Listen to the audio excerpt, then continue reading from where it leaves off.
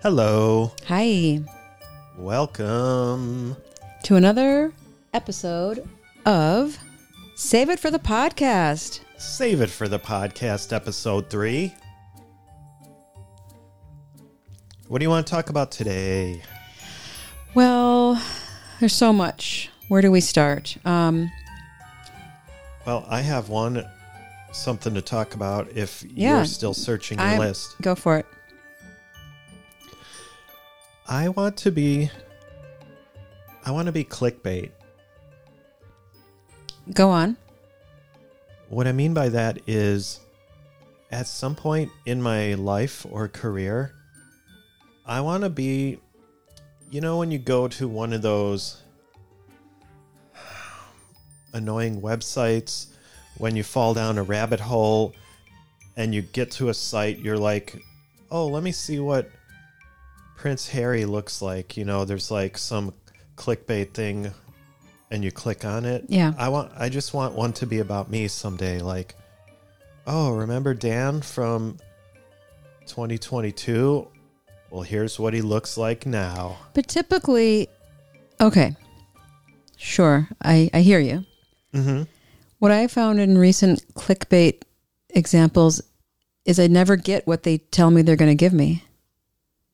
Oh, yeah, I never That's clickbait. I never click on them, but I just want to be clickbait. I guess the closest, maybe you could post a thirst trap picture. Just to sort of get the flavor of what a clickbait thing might be. Yeah. I think it's kind of in the same family. It gets people look at and let me ask you this. What does a 52-year-old person with a dad bod, what could I post as clickbait? Or as, what did you call it? A thirst trap. What would that be in my world, looking at this right here? Well, you're calling your body a dad bod. I wouldn't say you have a dad bod. You're above a dad bod. Maybe like an uncle bod? Yeah. Like a cool uncle bod?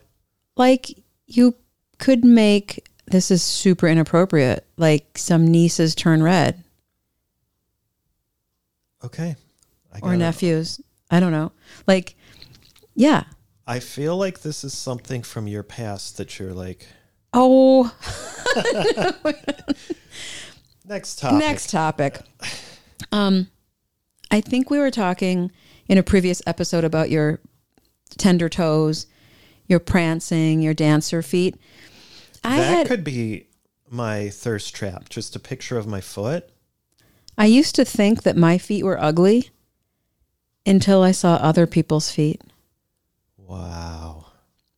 I think that just says a lot about how we all feel about ourselves. We maybe look back at photos from 30 years ago or, whatever time ago if you're not that old. Mm-hmm. You know what? I think back then I felt like I had a bad haircut. I felt like I was fat. I felt this and that. And then you go, wow, I really wasn't any of those things. Relative to how I feel now. Okay. But I look at my feet today and I think, wow, all these years I covered them up in polish and closed-toed shoes, and they're good-looking feet. They're not bad-looking feet. I'm looking at them right now, and I'm not offended. No, they're not. I'm not angry at them. No. There are prettier feet. This is very subjective. This is a subjective topic. For sure. But I've seen some people post their feet online, maybe to show off a shoe, a toe ring, whatever the reason. And of course, I'm grossed out, but I don't like feet in general. So I think the point of your story is don't be so hard on yourself. Love yourself today. Love yourself now. You may be at the best peak of your life. So don't wait 4 years to go by to look back on. Love yourself now and love those toes, that nose, your butt, that juicy butt, that flat butt, whatever it is, grab it, love it. Apple bottoms deserve love too? Love your parts. Because, and I think I understand what you're saying, your toes aren't going to get any better looking. They're just going to go downhill from here. So you might as well just get on board with what you got. Mm-hmm. Get on board, y'all. Mm-hmm. All right. Thanks for listening to another episode. There's more to talk about, Dan. Remember that time when we were in a pandemic? Oh, are we out of it? No. No. There are different stages of it. I do feel like we're nearing. It's like maybe just we can liken it to childbirth. I think the pandemic is a solid 9 centimeters dilated. And you have to get to 10 before the baby crowns, or 10, and then you can start pushing. okay. We're only 1 centimeter away, folks. It's close. Then we'll start pushing this pandemic right out of our lives. We've been through so much in the pandemic. We've gone through our sourdough bread phase. Yeah. We've done home projects, improving Well, our we put space. wallpaper in this room that we are podcasting from. People didn't think we could do it. This is not a peel and stick. This is a paste job. It's and old school. Old school wallpaper. And our marriage is still intact. People were afraid for our relationship. They thought we wouldn't last. We showed them. In your face, everyone thought that a little wallpaper would come between us, but it didn't. Our love is even stronger. We're going stronger than ever. Strong. We did latch hook in the beginning. I'm looking at that on the wall right now. Yes, we did a latch hook project, a family project. Baking, latch hook, wallpaper, podcasting. Oh my gosh, we're doing something right now. Puzzles.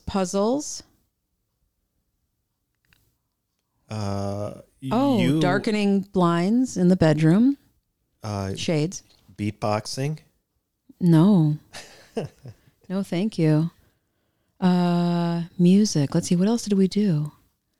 Well, we continue to raise a teenager. That's in the win category. Like he got through junior year at home. Raising a child is an ongoing project. It doesn't seem like it's ever going to end.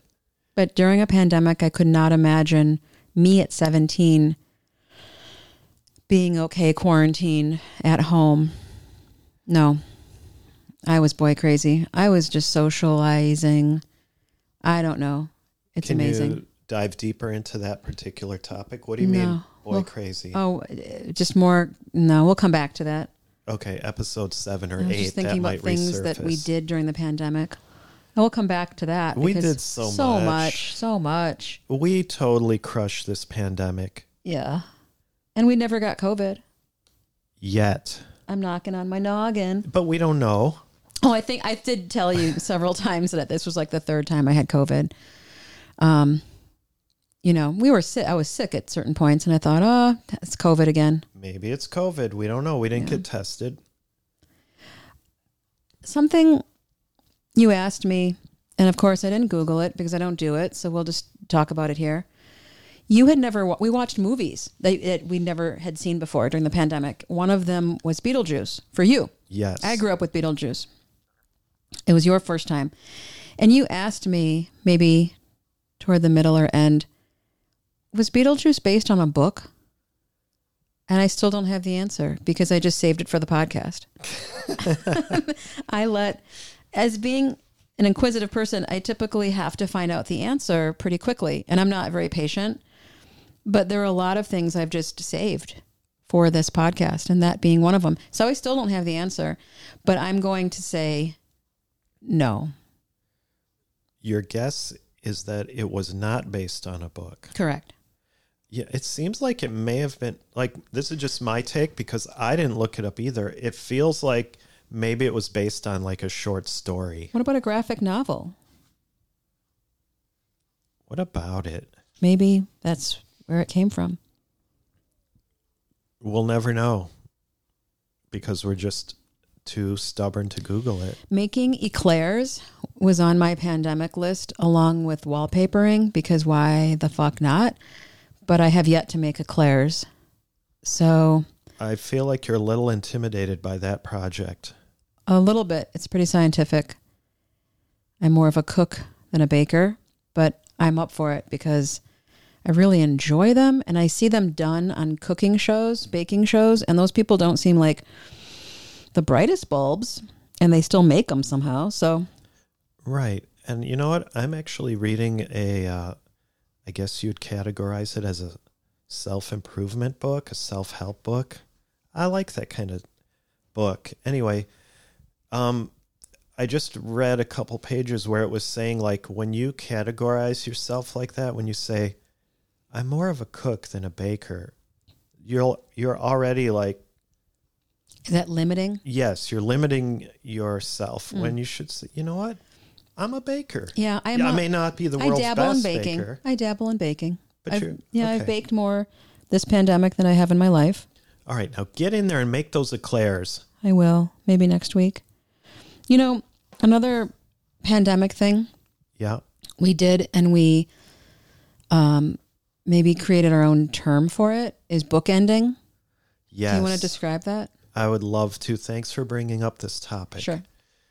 There are, as you go through life, sometimes your life is a little bit more busy than other times. Let's say, like, if a big life event happens, you have a baby, you're raising a child, you don't have time to watch all the latest, greatest shows that are out there. And some of them, some whole series slip past you before you can even check out an episode. So, as an example, The Sopranos. Neither of us have ever seen 1 minute of that show. I know. Pick your jaw off the ground, people. So rather than spending all the time like binging it, I thought, let's just watch the very first episode, the very last episode, and fill in the middle just with our imaginations. Because who has time? We don't have that time anymore. It's a luxury. Right. And we're getting older. We're getting and older. There are other current shows to watch. So I basically found out that there were some shows that we didn't watch that were really popular in like 2004 to 2006. And I'm like, where were we? And then I realized we were raising a child. Yes. A newborn. A toddler. baby came out of your body in 2004. We were watching Thomas the Tank Engine. We were watching Blue's Clues. And there was a lot of Elmo mixed in there too. Yeah. But I know that we did a couple bookending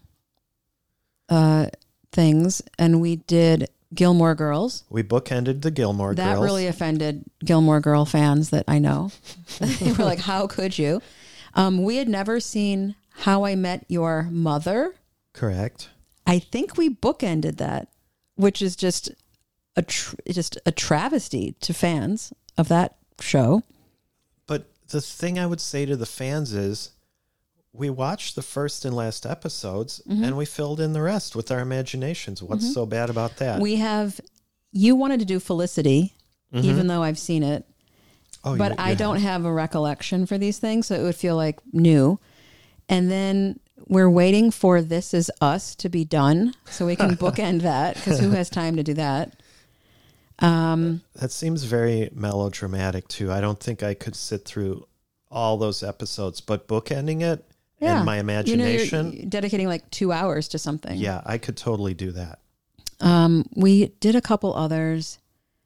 Sometimes we're halfway through something and you say, we should just bookend this, but then I feel like we already committed and little OCD slips in and we're like, yeah, we already started. We got to finish. There was something else.